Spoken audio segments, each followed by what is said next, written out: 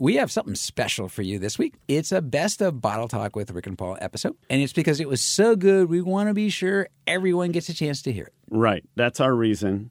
We really care. But we will be back next week with a brand new show, and that one will be special. For what it's worth. Welcome to Bottle Talk with Rick and Paul. I'm Rick Fishman. And I'm Paul Wagner. So, Paul, how good are you at foreign languages? Bastante bien. Hablo español y un po de italiano. Okay, so not very good. Yeah, me either. Well, Hey! I have some help for you, Paul, and its name is wine. I bet you've been reading a study again, Rick. Indeed I have, and I know how much you love them. So we have Yes. studies on the wonders of wine and language. And we have listeners who've been wine tasting recently and came back with questions about acid fog and why the wine in stores tastes different. Okay, good. Plus our horrible wine writing stains the palate, and another snobby wine writer tells us what real wine lovers drink. Ooh, that will love be that, good Paul? to find out. I can hardly wait. Yeah, that's right. I want to be a real wine lover. I No, but really you're a do. fake wine lover, Rick. I can tell just by looking at Yeah. Well, and as usual, we are going to make fun of wine snobs, starting with that writer. you. Yes, indeed. So, and by the way, in case you've missed us bragging about this, we are still on Capital Public Radio's podcast lineup. In their recommended podcast list, right next to Terry Gross. I'm telling you, they should know better. They should know better. And we are also on Napa Broadcasting, and or it comes out of Napa Valley College, Paul. An institution of higher learning. And yet they hire you too. So, so there goes their judgment. And we are on all sorts of the usual social media types places. You can find us on Facebook and Instagram and Twitter at rickandpaulwine.com. Go to those places, ask us a question. Yes, and that's new for us this year. We're excited. Yeah, we are. Jeremy's got us to the 21st century. That's I'm so true. excited. And by the way, if you're bored, go to iTunes and review us. Yes. Review us well. Quick before you hear the rest of the show. I was going to say, just don't feel like you need to be honest. Yes. All right. That's okay. right. So, Paul, I'm going to help you with your problem learning foreign languages. Rick, eres un idiota. I know. It pains me to hear you struggle. Well, my monolingual friend, there's new research that says wine and other alcohol can actually improve our language skills. Yes. Well, yours couldn't get any worse. So I should start drinking now. All right. This study is published in the Journal of Psychopharmacology, which, as you know, is one of my regular... yes, that's one of your regular morning reads. Every I morning do. you get up My and read. coffee and my journal is psychopharmacology. This is from Tells the you need more caffeine is what it tells you. So these were researchers at the University of Liverpool, at Maastricht University in the Netherlands, and King's College in London. And, Wow. Yep. So there was a bunch of these guys. Yeah. And, when there's a wine study, a lot of people get involved. A lot of people want to get That's involved. right. Oh, we'll do that too. And it shows that low doses of alcohol, and this is a quote, may have beneficial effects on the pronunciation of a foreign language. Good. Actually, in your case, Rick, it could have beneficial effects in the English, pronunciation of your own language. I should give it a try. All right, so the researchers tested 50 native German speakers, and they were students at Maastricht University. That was, once again, that's in the Netherlands. Yeah. And their mascot, by the way, is the Fighting Wine Gauntlets. No, it is not porca vaca, Rick. Well, maybe not. Okay, the students had just recently learned Dutch, and they were randomly given liquid spiked to be the equal of a glass of wine or a pint of beer. And a similar group was given a similar beverage, or a control group, given a similar beverage, but no booze. So the students who got the alcohol had what they called significantly better observer ratings. In other words, the people listening could tell that their Dutch pronunciations were better. We're better. The students who didn't get the alcohol could only ask when was happy hour. No, they couldn't. Happy hour. Que malo eres. No. Well, anyway, this comes from Dr. What? See, there he goes, babbling. We're going to get you some help here, Paul. And Dr. Inga Kurzbergen from the University of Liverpool's Institute of Psychology, Health, and Society said the study confirms that low or moderate drinking actively improves the pronunciation of a foreign language in people who recently learned that language. He says it lowers their inhibitions and boosts the self-confidence and reduces social anxiety, so it can help us fine-tune an accent. Rick, I'm worried that Inga you think is a guy. It's what it said. It is, huh? Yeah. Inga is a guy. Yeah. Well, who knows? Yeah. So, okay. So drink a little wine, speak more fluent French, German, Italian. How's your Korean? It's not so good. Not so good. So this is the part I do like, though. Just to be clear, another researcher said that too much wine would not have the same beneficial effects. You mean by the third glass of wine, You're you're slurring singing everything. karaoke, and you are slurring everything coming out of your mouth? So I have another sort of brain-related Study. I know how much you like these. So. Yeah. Okay. Yeah, Only one more. Yes. Only one more. Rick. Well, it turns out a couple glasses of wine can also help clean your brain. Well, you should try them. You should try this, Rick. I poured it on top, and it didn't seem to work. Maybe this will help me. Maybe it'll clean my memory banks of these studies you keep only bringing hope, up. Paul. All right. Actually, enough will probably help you forget everything. But that's another thing. There you go. All right. So this is new research reported in the journal Scientific Reports. And it says the equivalent of, this is actually a significant amount, 2.5 glasses of wine a day can reduce inflammation in your brain and help it clear out toxins, including those associated with Alzheimer's disease. Huh. 2.5 glasses of wine a day. Yes. Rick, it's a decent amount. That's a decent amount. Yeah. But when they talk about moderate consumption in the U.S., they say a glass for a woman and two glasses for a man. So this is more than moderate. Yes. Then now the Macon Niedergard, who is the co-director for the Center of Translational Neuromedicine at the University of Rochester Medical Center, said it basically, quote, improves the brain's ability to remove waste. You know, our listeners should be really interested in this. Yes. So that they can remove the waste of hearing us. Lots of people, we're like an earworm, Paul. Some people just can't get rid of us as the day goes by. That's right. So the study was conducted on mice, and the mice got the equivalent of those 2.5 glasses of wine a day, and I'm assuming those are mice-sized glasses. Yeah. Or swimming pools. And then some mice got nothing. And the mice who drank were way better at speaking Dutch. No. All right. So really, compared to the control mice, the drinking mice showed less brain inflammation. Their lymphatic system was more efficient in moving cerebral spinal fluid through the brain, which is Rick, what cleans. If you had a glass of wine right now, you would find it easier to say cerebral spinal fluid. It's probably true, and I could probably say it in Dutch. The ones who had the alcohol also sang more songs. The mice? Yes. And what song did they sing? They sang 100 bottles of beer, I think. All right. So basically the researchers said low to moderate drinking increased brain health. I actually have a sort of funny story along these lines, Rick, because years ago I went out to dinner with 3 other people. We were working on a project together. One of them, 4 other people. One was a young German who spoke English, German, and Portuguese. One was an older German who spoke English and German and French. One was an older Portuguese who spoke Spanish, Portuguese, and that's it, and French. I need a graph just to keep track of it was this. very complicated. Yeah. The end result was there was no language that all 4 of us could speak together. So we were constantly going around the table, translating from one language to another. So everybody, I realized I'd had too much to drink that night when I was having a conversation in German with the older German gentleman. And Rick, I don't speak German, but you should have tried Dutch. We were doing great in German with a little help from our friend wine. Well, speaking of inability to handle languages, I think we should transition over to some questions where maybe we can actually understand them. Okay. Not that anybody's going to understand our answers. You are, by the way, listening to Bottle Talk with Rick and Paul, as if you didn't know.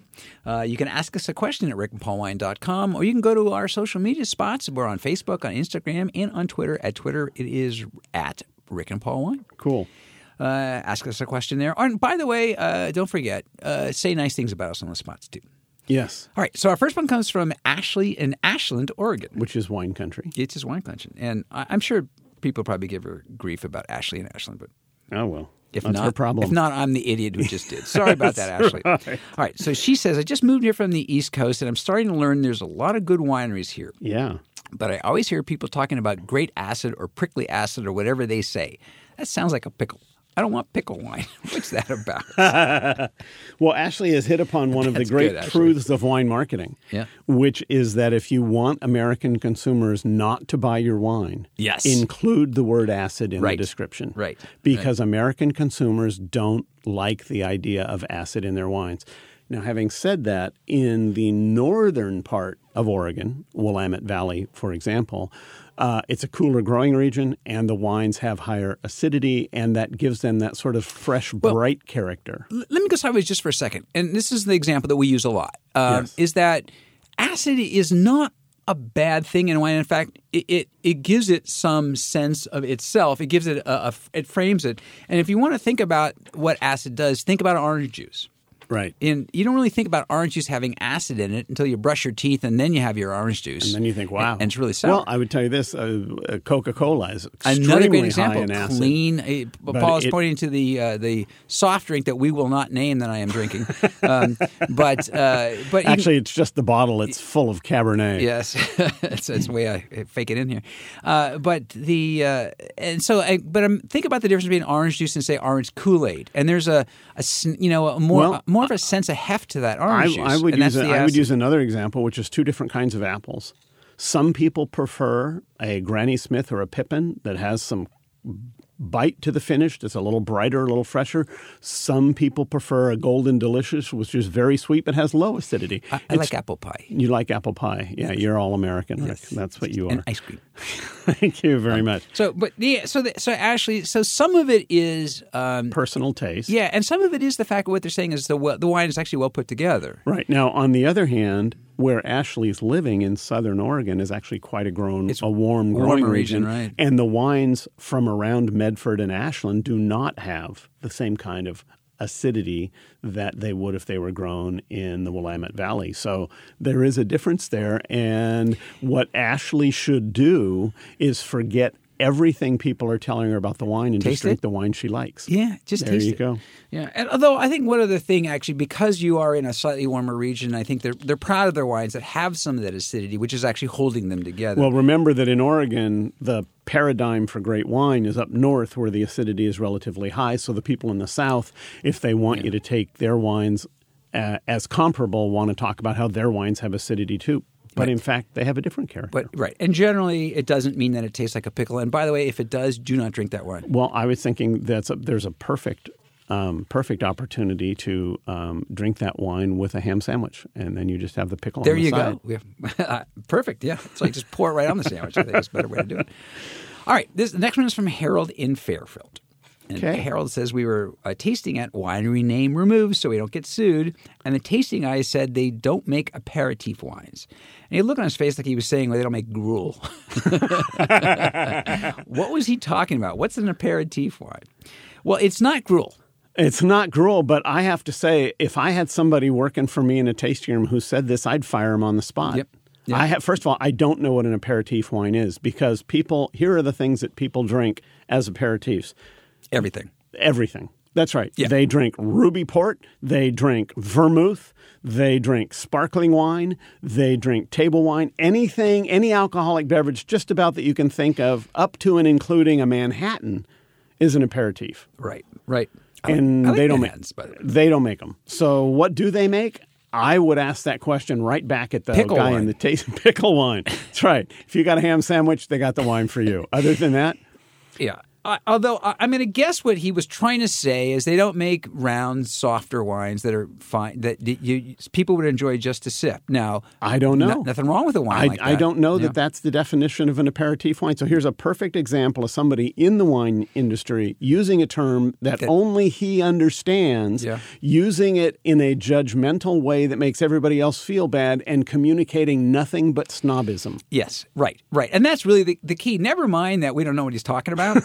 Never mind that he doesn't know what he's talking about. But he is communicating snobbiness, which is even a bigger sin. Right. Because you could ask him about what he's talking about, but when he's doing it in a way that's communicating snobbiness, I'm going to guess, Harold, that you didn't feel like it was the appropriate thing to do. Because here's the funny part, Rick. When he said aperitif wine, I had exactly the opposite conclusion. You said he doesn't make those soft round sipping. And I was thinking what he means is they don't make light, delicately flavored wines that you might drink before dinner. Yeah. So in either case, he's not even communicating anything at all, except for the fact that he's a snob. It's so rare that you and I would think differently about something, so he's really bad at it. That's right. Okay. Yeah. But whatever he's saying, he said it wrong. You know, in situations like this, I almost wish that somebody like Harold would just raise their hand and say, What the hell is an aperitif wine? Yes, and we have. Where do you get that? We've sort of suggested that sort of move before, and for anybody who's sort of a wine beginner and listening to us, well, if you're listening to us and you're a wine beginner, we apologize for sounding like we know what we're doing, but that's always one of our bits of advice to anybody when you get that wine snob, whether it's in the tasting room or in as a somm or in a store. It's hard. Ask them what they mean. It's hard to say, I'm sorry, I realize that you think my ignorance is despicable, but I don't understand what you're talking about. Yes. Do what I do when I call tech support because there's something wrong with my computer. I say, pretend you're talking to a first grader. There you go. And they always say, we could figure that out already. So you didn't have to say that. No, they said, we got that. All right. So in any case, Harold, I don't know if we even answered that one because we don't really know what the answer is, but we do know he's a snob. First of all, we don't know what an aperitif wine is. Right. So this guy is just completely full of aperitif wine. Yes. All right. Okay, well, that's it for questions for now. We will have more in just a bit, but something else to make fun of. Coming up, some really horrible wine writing. Yes, and we should play that music anytime anybody says aperitif wine. Aperitif wine. Yes. That's right. All right. So what do you got, Paul? Well, here's one that's gonna it certainly got me, and I'm hoping it gets you, Rick. Pale gold with a green hue. Potent sense of pit fruit nectar, seaweed, anise, and smoky minerals, with added floral and mace notes. Stains the palate with intense nectarine and pear flavors that are braced by a strong mineral quality. There's an intensity here that refuses to let go on the finish, which strongly echoes to fruit, spicy minerality, and floral notes. Now, first of all, 3 different kinds of minerality in the same review. This sounds like a really aggressively unfriendly wine. Well, and then it's staining the palate. It's not letting go. It's got your tongue. Pit fruit nectar. Yeah, I don't know what that is. Is that fruit that comes from your pit? No, that would be. I think what he meant was stone fruit. But maybe it's ground I was just pits. thinking it was really, really intense, concentrated deodorant. Pit nectar. Yeah, we're yes. That's way to bring us down into the dirt. But I do like stains the palate. Stains the palate. So apparently you're gonna have like although this is gold green, it's pale gold green. It's a white wine. So white wine, but it stains the palate green. Wine. It's going to turn your tongue green. Could be. I think it is. And the intensity won't let go. And I love the fact that it refuses to let go. You say, please let go. And the wine says, no. I am, yes. And smoky minerality. Yes. So what are they doing there? Are they heating rocks to a high temperature till they start smoking? Is this lava wine? Could be. And then later on, spicy minerality. Yeah. And I have no idea. What is that, Pepperstone? Spicy. I don't know. Yeah. Copper cinnamon. So I think you know what this is? It's an aperitif wine. All right. Okay. I have top one. that. I Rick. have one. Well, this isn't a review. It's one of those knuckleheaded real wine lovers bunk things. Oh yeah. Here's what real men do. Yes. There's only one way to drink wine. The headline: Real wine lovers order Cab Franc, not Cabernet Sauvignon. Who knew? Yes. By the way, I just read a story today about why the Cabernet Sauvignon grape prices are continuing to go up because people love it so much. People like it so much. But apparently not real wine lovers, just everybody else. Yeah. So here's this guy. Get a group of wine nerds together and more likely... Can I ask a question? Why would you want to get a group of real wine nerds together? If this is the kind of people they are? It's because you want to punish people. You say, okay... You lock them in a room you say, Fred's misbehaved. We're bringing in the wine nerds, and they're going to have to listen. Fred's going to have to listen. All right, okay. So this guy wants to punish himself by getting a group of wine nerds together, and more likely than not, says this writer, when asked to choose between Cabernet Franc over Cabernet Sauvignon, the decision would be unanimous. Cab Franc would win every time. Okay, first of all, pure baloney. Yes. Absolutely. Of course. Right. In fact, just talked to a extraordinarily good winemaker who's telling me how much he doesn't like Cab Franc. Well, and the other side of this is the idea that you would get a group of wine nerds together and they would be on unanimous anything. on anything is absolutely out of the question. Yes. So this guy is blowing smoky minerality through his hat. Plus, this guy doesn't actually understand his words because you wouldn't choose between Cab Franc over Cabernet Sauvignon. He's already made the decision. Right. But also, so him continuing, Cab is a no-brainer amongst wine lovers. Not among, but amongst. Yes. Even though it Well, doesn't he's get the English. love it deserves on the American market. It's perfect. He goes on. Perfect for all kinds of dishes like chicken, mushrooms, and vegetables. Beyond that, the grape produces such quaffable and easy drinking wines that food isn't even necessary to savor a bottle amongst friends.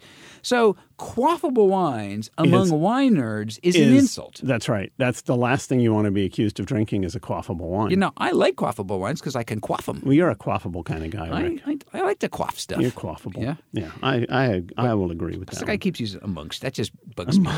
But it's let's get to the heart of it is, never mind he's wrong. It's the point that real wine lovers on every single anything. point he's wrong. Yeah, but this notion of real wine lovers do something. Right. There's no such thing. Which means that unless you do it, you're not a real wine lover. Yes. So actually, so it turns out neither you nor I are really wine lovers. Turns out we're frauds, Paul. We're frauds. We're fakes. Well, we should probably cut this out of the podcast. I was going to say we're gonna prove how much frauds we are because we're going to answer some more questions. And don't forget, there's all that social media spots to ask us a question and Twitter, our website as well. And Instagram, go to Twitter. Facebook. We're there on all of them. Yes, and apparently as frauds because we don't. I like Cab Franc too, actually. I like it all. This is from Andrew in Sacramento. He says, we went wine tasting in Napa and Sonoma, and when we got back, we got some wines from the wineries at a store, and they weren't even close to the wines we tasted. What happened? Ooh. Are their store wines different? Well, yeah, actually. A couple of different options there. It could be that they are actually different wines because when you're buying wines in a tasting room, often you're buying things that or tasting things that are not available to the general public. They've made special releases just for the tasting room. Another possibility is the wines from the winery are a more recent vintage because it takes time for a wine to go from winery to distributor to retailer and get out on the shelf.